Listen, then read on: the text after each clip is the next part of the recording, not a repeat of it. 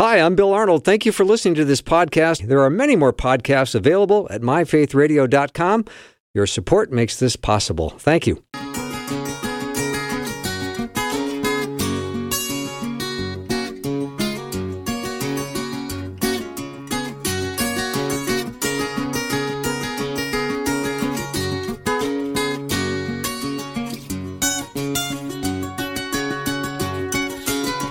And a warm welcome to the afternoon show. I'm Bill Arnold, and I've got my power panel still in studio, Pastor Tom Parrish and Jeff Verdorn. We are doing what we call Guide Talk, which happens Thursdays.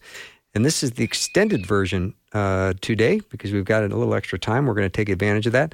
In the first hour, we were asking if men in relationship are pursuing their wives for prayer and Bible study, or just prayer. And the answers were a very resounding no, unfortunately. A couple of people said yes, and a comment just came in. I remember the one time he did, we had guests over for Thanksgiving, and right before eating, he says, let's say grace, and we all bowed our heads. Then he said, grace, and we started eating, and that was the beginning of the end of our marriage.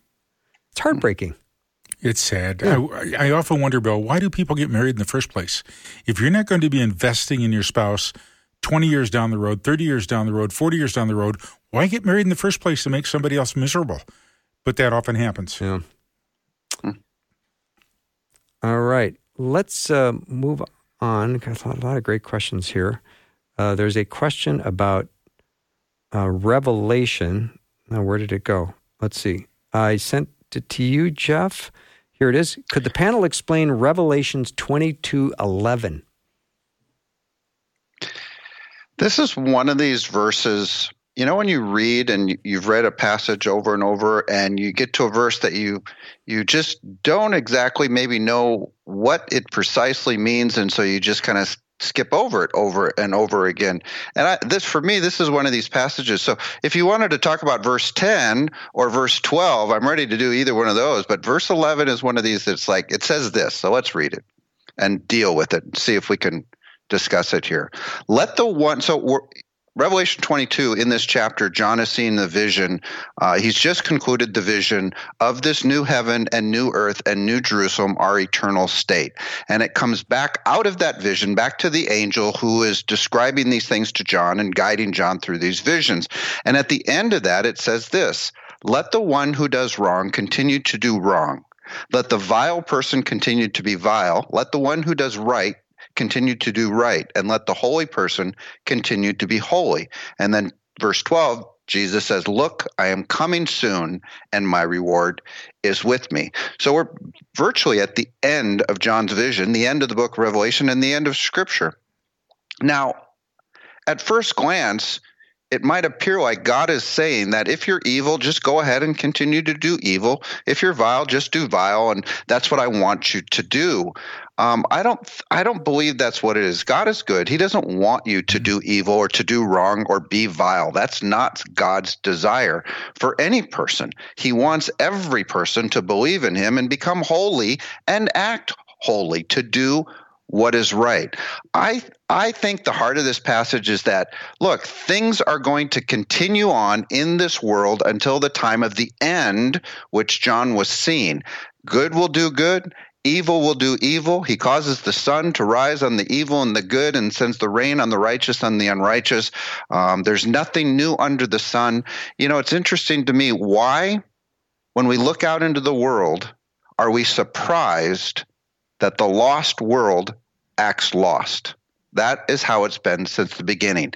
And I think that's at the heart of this passage. I don't know. Tom, what do you think about this passage? Yeah, I think you're in the right ballpark here on this. This is a difficult one because we don't envision the Lord ever endorsing evil. I don't think he's endorsing evil here. He's simply saying, you know, as the end comes, as the finally the book is opened, as the Lord comes to bring judgment, those that are evil are not going to listen, and they're still going to continue to do evil. Those that are righteous are going to depend on me and continue to be righteous, and I will deal with that in the end because I'm the Alpha and the Omega. So I think the bottom line is it is a warning to everyone out there. If you're evil, your time's running out. If you're righteous, you know, the time is soon. And so I agree with you. I think that's really what it is. It's a confusing verse, but at the same time, it simply identifies people for who they really are.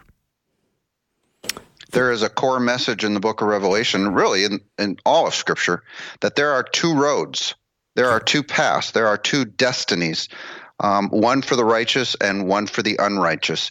And you cannot miss that truth because it shows up in the Gospels and the epistles and in the book of Revelation that there are two destinies. He who has the Son has eternal life, and he who does not have the Son is destined for eternal death. Yep, good word. Nicely done, gentlemen. All right, next question. When describing that all are sinners and have fallen short of the glory of God, what do you do if somebody understands that and understands that they need to repent, but they don't seem to sense or understand how they've hurt God by their sin? Can they still repent if they understand it intellectually, but they might not have a spiritual sense of it yet? Any advice on how to approach this? I'll give you a first shot, Jeff. I was just about to say that. To you. Let me translate that code. Tom doesn't know yet. I remember reading that some people who have studied this have said that the average person needs 7 touches or 7 proclamations in order to finally come to the point where they will accept it and believe and be saved. So I think it's a rare thing that someone hears the gospel of salvation and immediately turns and says, "That's true. I'm going to accept it and believe." I think that can happen. But this analysis basically said people need to be exposed to this truth, and over time it becomes real to them. Look, I don't know what the barriers are to any particular individual to believing what I see as the truth, and that truth is that Jesus came to this earth. He was God in the flesh. He lived a sinful life. He died for the sins of the world, and he rose again. And God says, if you believe that, you'll be saved. And I think there's lots of barriers that people have in their own self that prevents them from believing that. But I think there's lots of different answers. Intellectually, we need to understand it to be true. This is the word, by the way, for believe in the Greek. The Greek word is pisteuo. We need to intellectually understand that this truth claim is true and then entrust it for our salvation. And I think there's one of the prerequisites to getting there is to understand that you are sinful and God is holy, and there's a gap between those two that only Christ can fill. You've touched on a good point when you look at pisteuo in the Greek. Basically what that is, it is a declaration that this is true. It is a statement of fact that I am a sinner, that I need a Savior. I think too often we mix that up with emotions. And I have worked with so many people over the years. I have seen people come to Christ without any tears, without any great, emotion, and yet repent and ask Jesus into life. And some of them became great leaders in the church. I have seen others with great emotion, and the tears just flow and flow and flow. And some of them went on to be great leaders. But I've seen others that it lasted about a week, and then they were back to their old way of life. And I didn't quite understand that. So I think the thing of it is, this is a declaration of repentance, is an agreement with Jesus, an agreement with the Word, that I am a sinner and that I need Him, whether I have the emotional response or not, because the Lord is going to work on the individual as they're an individual. And so I try to take people where they're at and then move them along from there.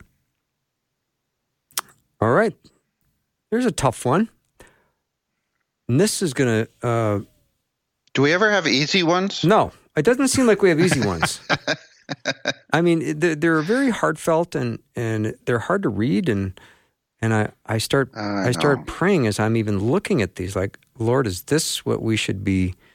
How do we handle this? Because, we're not psychologists. We're just guys here that want to talk about God's word and apply it in our lives in real practical ways. So anyway, here's the comment. What is the best approach for my 65-year-old brother who has gone through much heartache? His wife died after 5 years of marriage with cancer, and about 10 years ago, and then his stepdaughter was in a car accident 2 years ago. He has also had 2 heart attacks, including a triple bypass and the implant of a heart defibrillator. Wow. He's also a hoarder and has totally isolated himself and is depressed, angry, and bitter. He does not want to communicate with family unless necessary. He does not want to talk about God. He can relate to others, but only when obligated to be polite. My heart breaks for him. Oh, my heart would break for him too. Oh, mine does. That is a very difficult situation to get through. I've run into some people like that in life. They're very hard to talk to. They don't want to talk. And I just learned I had to spend most of my time listening to them, letting them tell me what they want to talk about. Surprisingly, even the most hard-hearted people or the most bitter people, you give them a long enough time to talk and they feel like they're in a safe environment. It is astounding how they bring up spiritual issues. I don't have to bring it up for them. I don't need to tell them they're a sinner and need a savior or anything else. They start talking about shame and guilt in their life. But they need to know that you're listening to begin with. And I think too often as Christians, and we're too anxious to tell people, you've got to repent and receive Jesus.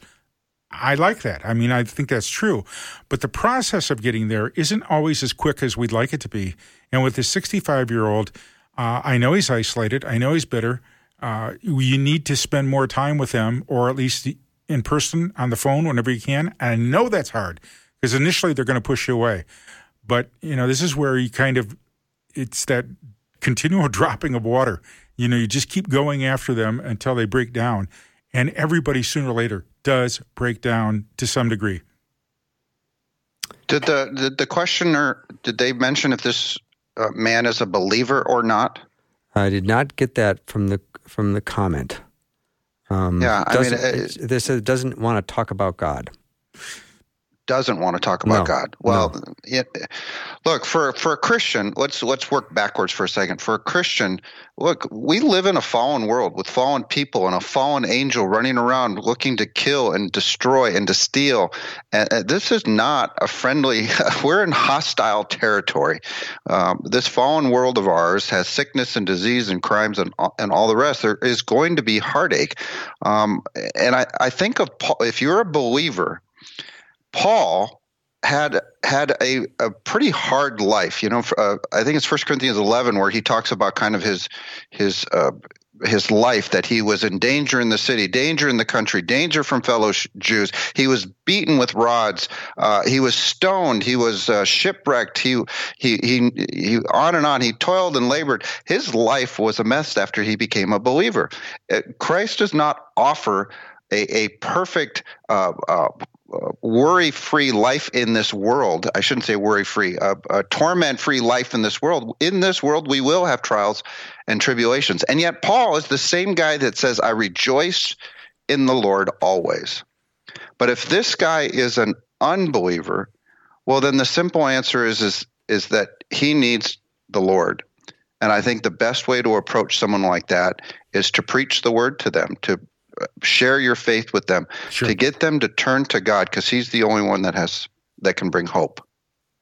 I think Christians have somehow bought into the idea that when you come to Jesus in this life, everything's going to be okay. Every problem is going to work out. There aren't going to be any diseases or headaches. The money's always going to be there. And in some cases, the Lord does that for his own purposes. But for a lot of Christians, it doesn't work that way. All right, we'll take a short break. When we come back, more time for your questions, 877-933-2484. I want to see these guys sweat, so you can ask the tough ones. We've got another segment with Guy Talk in the extended version today. Again, 877-933-2484.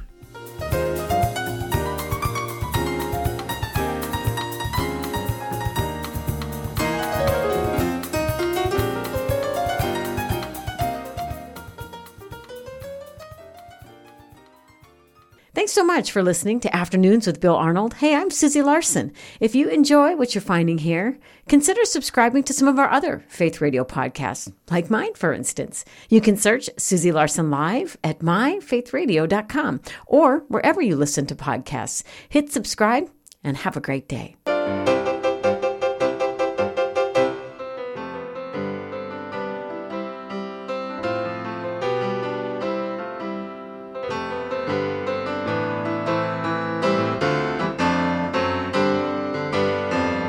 All right, here's a question I think will make the power panel sweat a little bit, which I'm kind of looking forward to. In Matthew, it talks about Jesus' birth and the wise men coming to visit. After they meet with King Herod, he asks them to inform him if they discover the child. Later on, it then talks about how King Herod slays all the children under 2, all the boys under 2.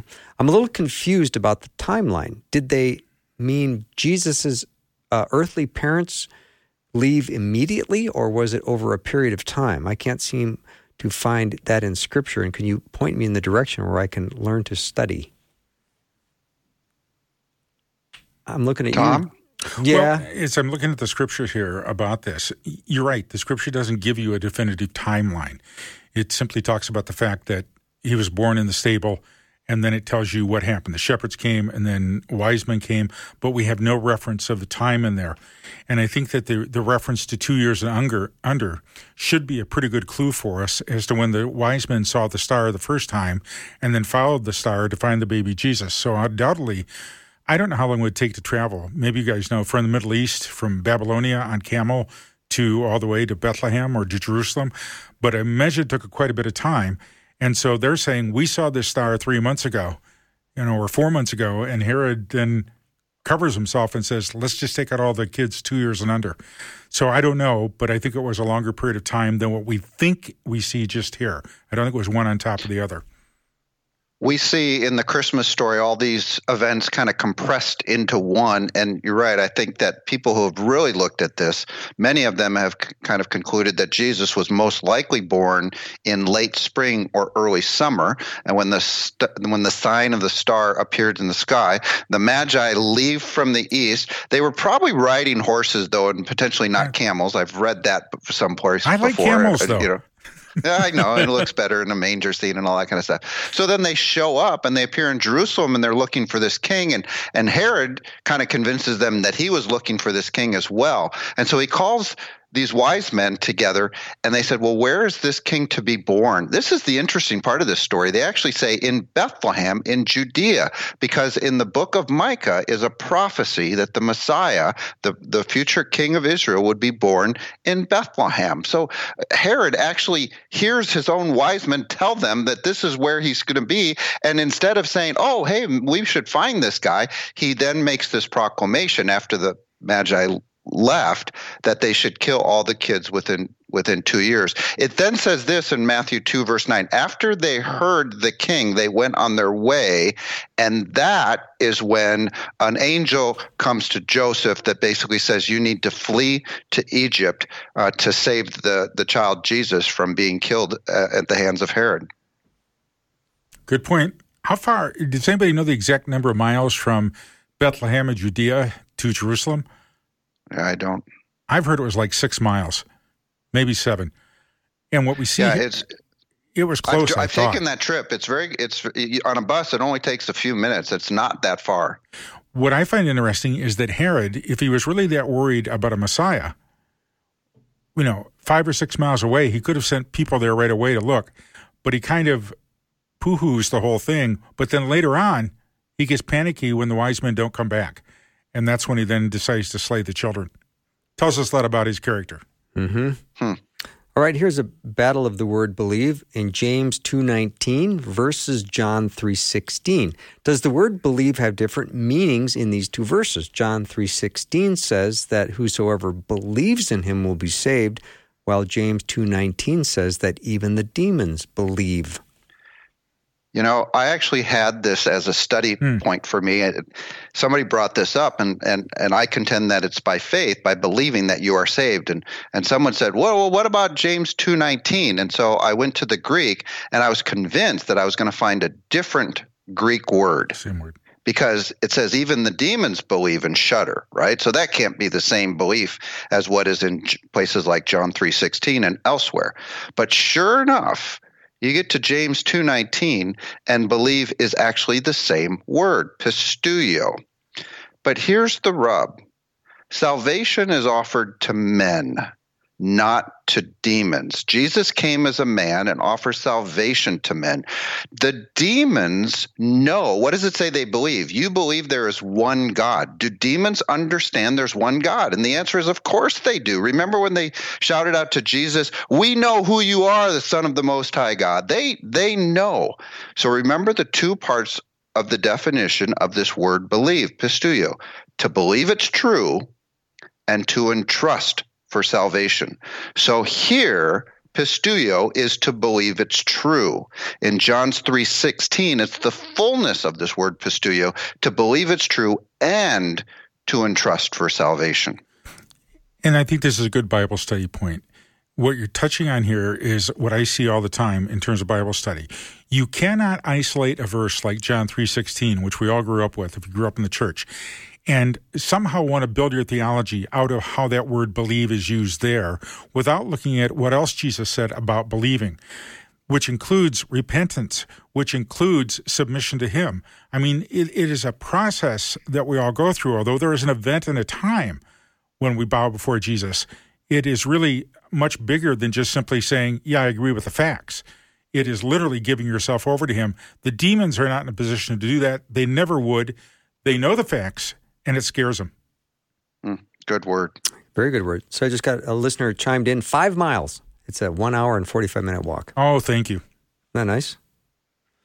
All right. Let's see. Would you do some extended commentary on, where'd it go now? On Romans chapter 4, verse 5. And to the one who does not work but believes in him who justifies the ungodly, his faith is counted as righteousness. This is a huge passage because one of the arguments in a body of theology called kind of Calvinism, I'm going to wrap up Calvinism, is in this kind of thought that one of the complaints is that, well, if we believed in order to get saved, then we played a part in our own salvation somehow. And what I think that theology misses is that faith is not a work. We know that we're not saved by works. The work of God is salvation. He does it all, but he does it to those who believe. And this passage, Romans 4:5, proves that faith is not a work. It's not that we're working or have some part in our salvation, because it says this, to the one who does not work but trusts but believes, that same Greek word, pisteuo again, who believes God, who justifies the ungodly. So faith is not a work. Yeah, basically in the Old Testament, following the law and sacrificing the temple could be classified as a work. You're following the rules. You're going through with them. What we're being told here by Paul is that it is not in following the rules that a person gets saved. Like Abraham, it is by faith in the living God. And that faith then, finds itself lived out now in the way that we walk with Jesus from that point on. We're saved, and now we walk with him for the rest of our life. And all of us here, we must admit, when I stand before Jesus, and he says to me, why should I let you into my kingdom? I'm not going to be able to say it's what I did. It's only in who I trusted. Excellent. Gentlemen, thank you so much for an extended version of Guy Talk today. That was a lot of fun. Wonderful. And it went quickly, didn't it? It did, very fast. And to the wonderful, amazing listeners who sent over really great questions, thank you for those. And our heart will continue to be soft for the people who are wishing their husbands would pursue them, to pray with them and do Bible study with them. Let that be an encouragement to men who might be listening. Go home and ask your wife, let's pray tonight. All right, we'll take a break. When we come back, Dr. E. Cal Beisner will be joining me. Be right back.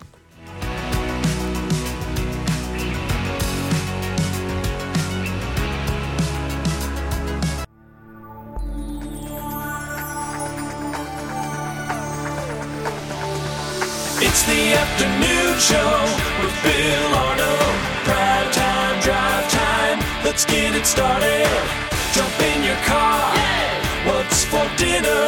It's the afternoon show with Bill Arnold. Welcome back to the show, and thanks to the guys for an outstanding extended version Guy Talk. That was a lot of fun, and I appreciate the faithfulness of Jeff and Tom and Justin and Peter and everybody else who has been part of Guy Talk. It's been a blast. So here's a statement to get things started. The warnings are loud and clear. The world is dangerously overpopulated. Natural resources are becoming scarce.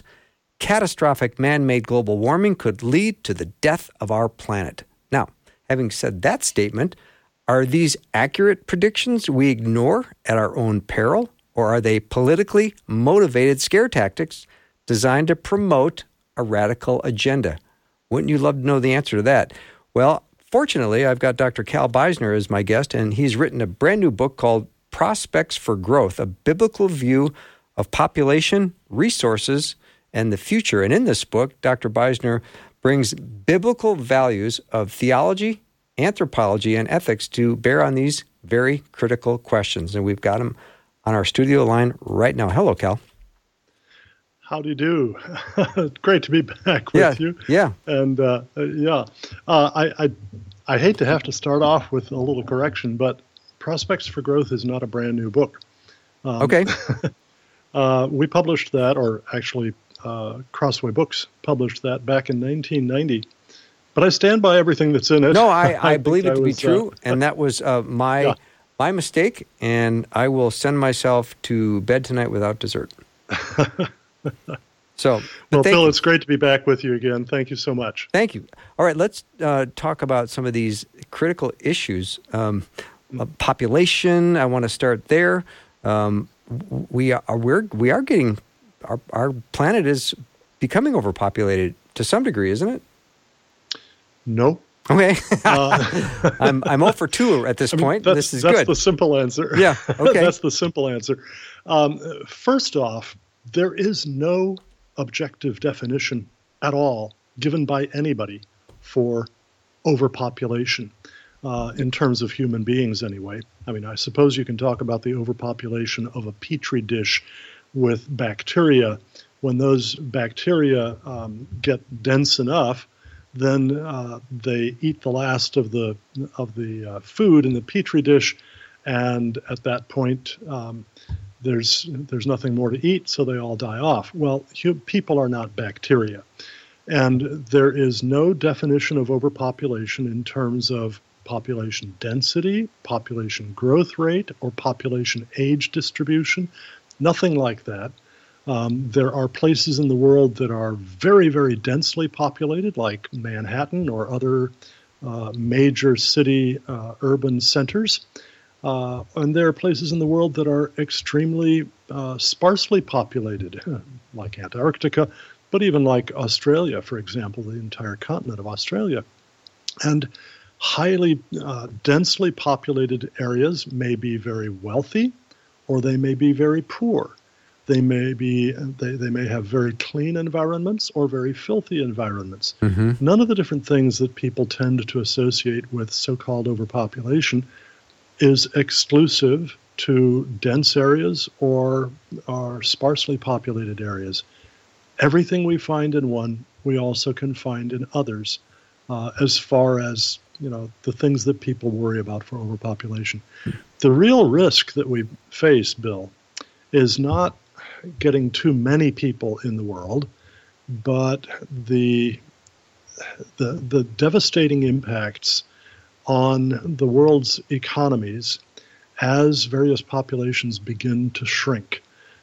China is on the verge of that happening right now. It has had a negative replacement level fertility rate for 40-some years, and now they're reaching the point where their elderly will be dying off faster than the younger can replace them. And its economy is going to have serious problems because of that. Pretty much all of Europe has been below replacement level in fertility rate for nearly 25 years now. America's been below it for about a decade. So what we're going to see is situations where increasingly we have large numbers of elderly people no longer able to care for themselves financially, and then smaller and smaller numbers of younger people whose taxes on their incomes and other economic activity support old age pensions and the like. So that's going to be a serious problem. And even the UN Fund for Population Activities says that global population will probably peak around 2060 to 2080, and after that it will begin to decline. And frankly, having written a whole book, which you mentioned at the start of the show, Prospects for Growth, a biblical view of population resources in the future, on these sorts of issues, I can tell you there's nothing on the horizon that would lead to a change in the behavior patterns that have been associated with economic growth in the future. As societies get richer and richer, their married couples tend to choose to have fewer and fewer children. And until we see something that will turn that relationship around, what we can look forward to is a fairly rapidly shrinking global population and some very big problems that will come with that. Wow. My guest is Dr. Cal Beisner. We're talking about his new book that he wrote in 1990 called Prospects for Growth, a biblical view of population, resources, and the future. So, Cal, are natural resources, are they becoming scarce? The answer to that one is no, but you didn't say that they are, so you didn't miss out on this one. I'm not putting myself out there anymore. Yeah, the answer is no. Okay. Yeah, there is just one measure of scarcity, and that is the relationship between supply of something and demand for it at some price, because you don't get anything for nothing except salvation in Christ Jesus, and even there, Christ paid the price for us. But for everything else, we have to pay one way or another. And a higher price indicates a greater scarcity. A lower price indicates a lower scarcity. Every single thing we extract from the earth in the way of natural resources, whether it's minerals or plants or animals, every single thing we extract from the earth has a long-term downward price trend because human beings are really creative. We're not just mouths. For every mouth born into the world, there are two hands and a mind. And that mind can guide those two hands to produce far more than it consumes in its lifetime. And in fact, back when I wrote my book, Prospects for Growth, a free copy of which, by the way, Cornwall Alliance will send as our way of saying thank you when anybody makes a gift of any amount, doesn't matter how large or small, and asks for it. All they need to do is go to cornwallalliance.org and click on the donate button and fill out the form and write that request in. At any rate, back when I wrote that book, the average American male produced about 13 times as much as he consumed in his lifetime. And the average American female about 6 or 7 times as much as she consumed. That gave us men, Bill, much reason to boast. Until we realized that, of course, the average American male comes from the average American female. So she produces what she produces directly, plus indirectly everything we produce too. Mm-hmm. At any rate, the long-term price trend is downward for everything we extract from the earth, and that's clear proof that all of these things are less scarce now than they were 50 years ago, 100 years ago, 200 years ago. And they're getting less scarce because people are so good at making them, at finding them, at refining them, at replacing them with other resources, because we're made in God's image to be creative and productive as He is. Instead of consuming all the earth's resources, we're actually multiplying them. Mm-hmm. Dr. Cal Beisner is my guest. Cal, what about the catastrophic man-made global warming? Is that going to lead to the death of our planet?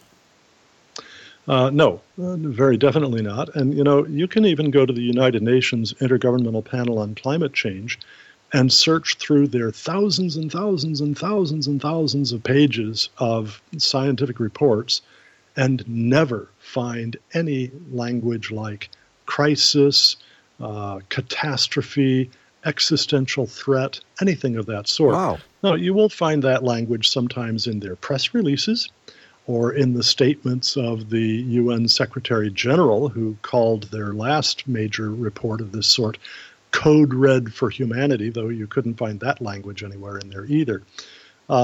No, the IPCC's projections actually tell us that by the end of this century, most societies in the world, most countries in the world, will be anywhere from, about 10 times to 40 or 50 times as wealthy as they are today. And that if we do nothing at all to slow global warming, the negative impacts of that warming might reduce global GDP per capita by 2 or 3% from that 10 to 20 times richer that people will be. So it's clearly a really bit player in human well-being. And in fact, there are reasons to think that the kind of warming that we can expect from adding greenhouse gases to the atmosphere is more beneficial than harmful because it happens primarily toward the poles, not toward the equator, in the winter, not in the summer, and at night, not in the daytime, which means that it raises low temperatures and doesn't do much at all to high temperatures.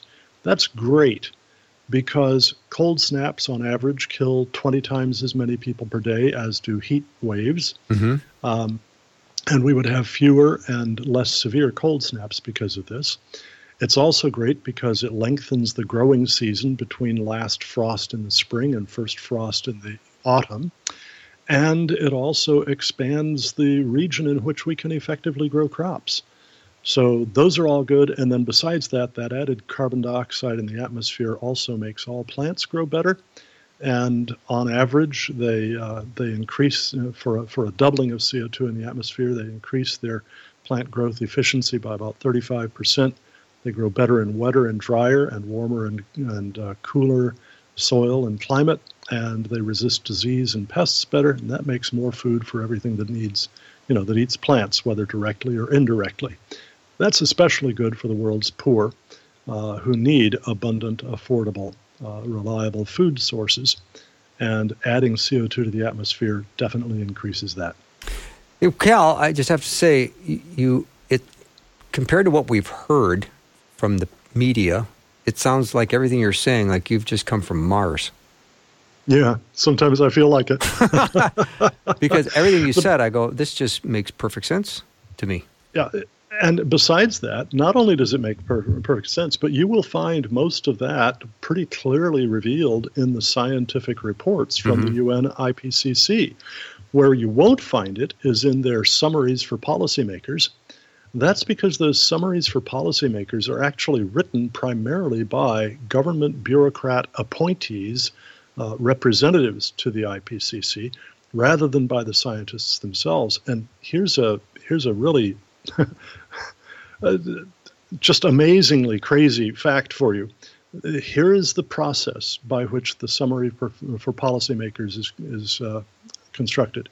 First, the scientists create their great big huge thousands of pages report. Second, a few of those scientists, a very few, get together with representatives from all 190 some countries that are part of the UN Framework Convention on Climate Change, and they draft the summary for policymakers. But that summary then gets combed through by every representative from every country, making sure that everything in it fits his country's political agenda, the agenda of his country's leaders. And so they revise all the sentences. They finally come up with something they all agree to. And then guess what?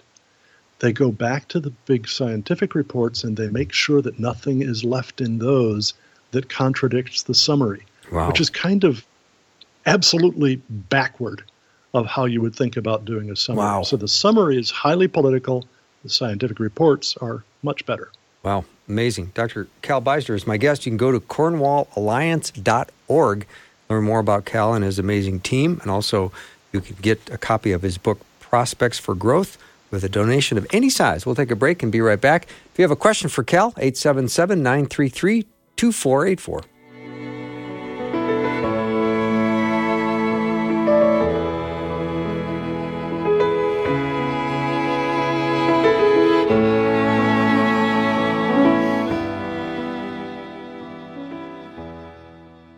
Faith Radio and Afternoons with Bill podcasts are available because of listener support. If you are a supporter, thank you so much.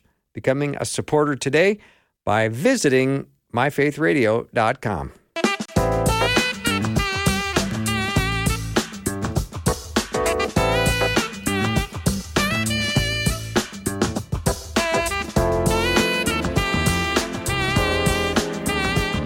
Dr. Cal Beisner is my guest, and we're chatting about his new book he wrote 22 years ago called Prospects for Growth, a biblical view of population, resources, and the future. So, Cal, here's a couple of questions that have come in. What about rare earth elements? Does this hold true for them as well in terms of natural resources being depleted? Yes, it does. What you need to do, there are two adjustments you have to make for all such data over long time spans. One is an adjustment for inflation. So when you adjust for inflation, the price of the various different minerals that we take out of the earth, including metallic minerals, from 1800 to today, the decline in their price is 99%. What? Say that again. Some are a little less than that, a little bit more than that. The decline in the inflation-adjusted price of all the minerals that we take out of the earth, on average, is over 99%. Okay. Some are a little less, some a little more. Rare earths are included in that. And by the way, I'm not sure why the term rare earths ever got applied to these things, because they're not actually all that rare. It's that their concentration in the typical soil is not particularly high, but they actually exist in the crust of the earth all over the planet, and so they're not all that terribly rare. What is important about the rare earths, though, is that currently most of the mining of them happens in third world countries, developing countries, plus China, which I don't think we should call a developing country anymore, though the UN still does. That means that it can still qualify for various international aid that other developing countries get too.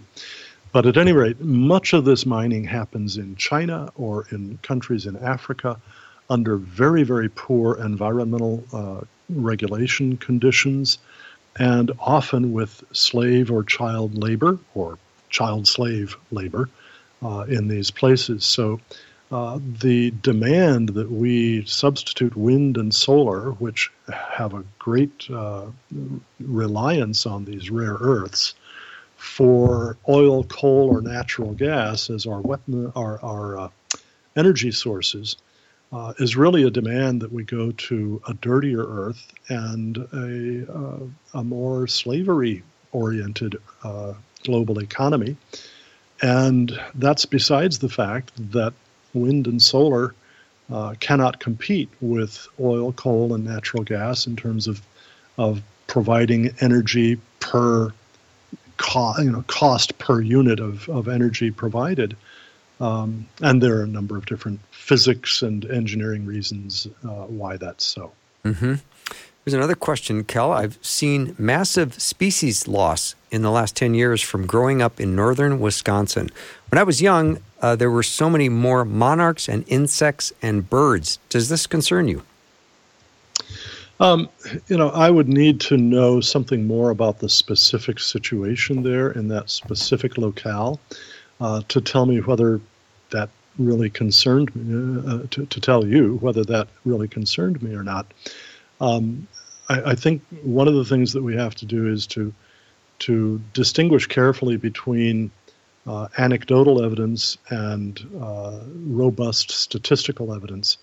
What I have seen is that there are declining populations of some species, including some butterfly species, and those are driven primarily by changes in local conditions. Global average temperature, which is what people have in mind in terms of climate change, has next to nothing to do with that. In fact, instead, an increase in global average temperature, because it happens primarily toward the poles at night and in the winter, should actually increase the range of pretty much all different species, because it increases the range of the various plant life on which other species depend. So I would add this too. There have been lots and lots of predictions of rapid extinction rates. Consistently, those predictions come from mathematical models rather than from real-world observation. And as an example, when the International Union for the Conservation of Nature sponsored a multi-continent study by ecosystems analysts of extinctions in the ecosystems where these people were expert, whereas they expected to find hundreds, even thousands of clear extinctions, they found none at all, and they reported all of this in a book called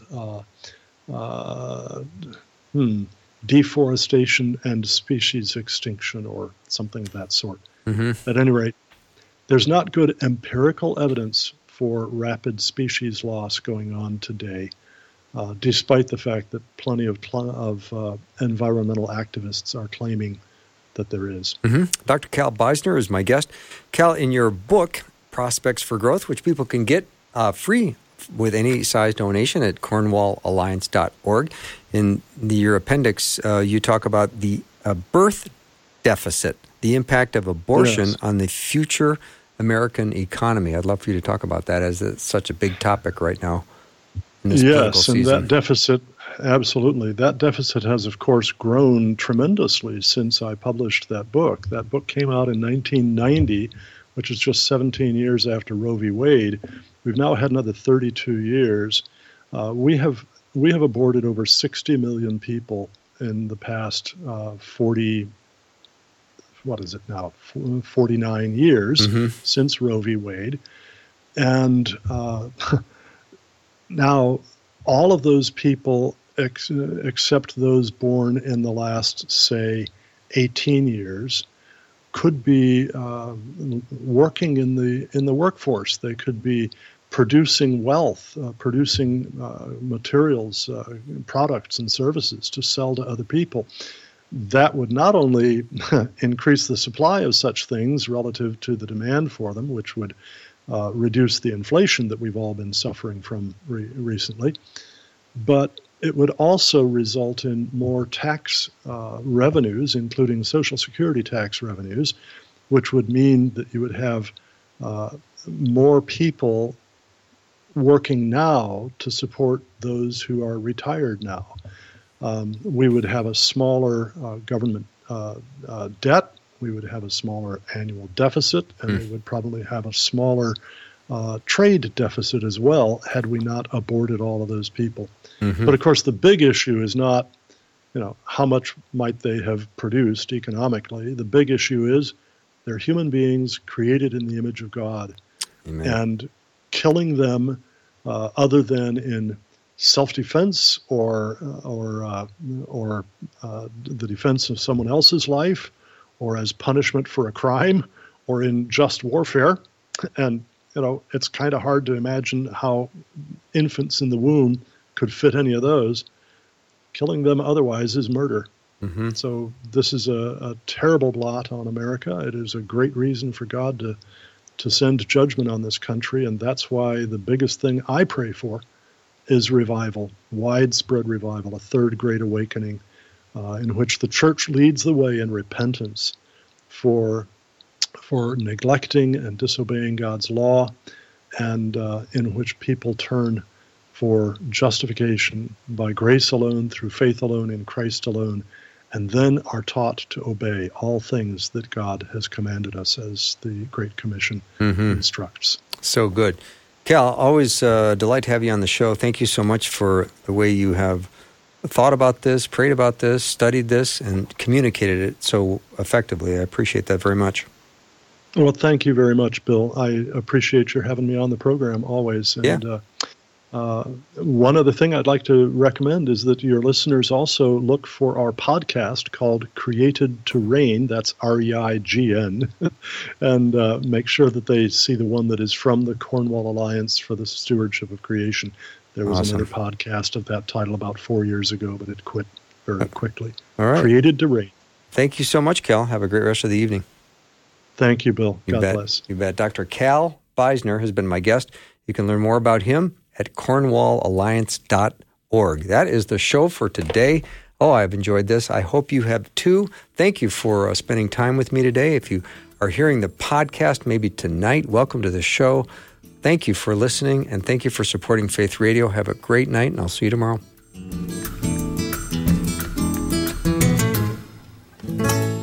Thanks for listening. Programming like this is made available through your support. Information available at myfaithradio.com.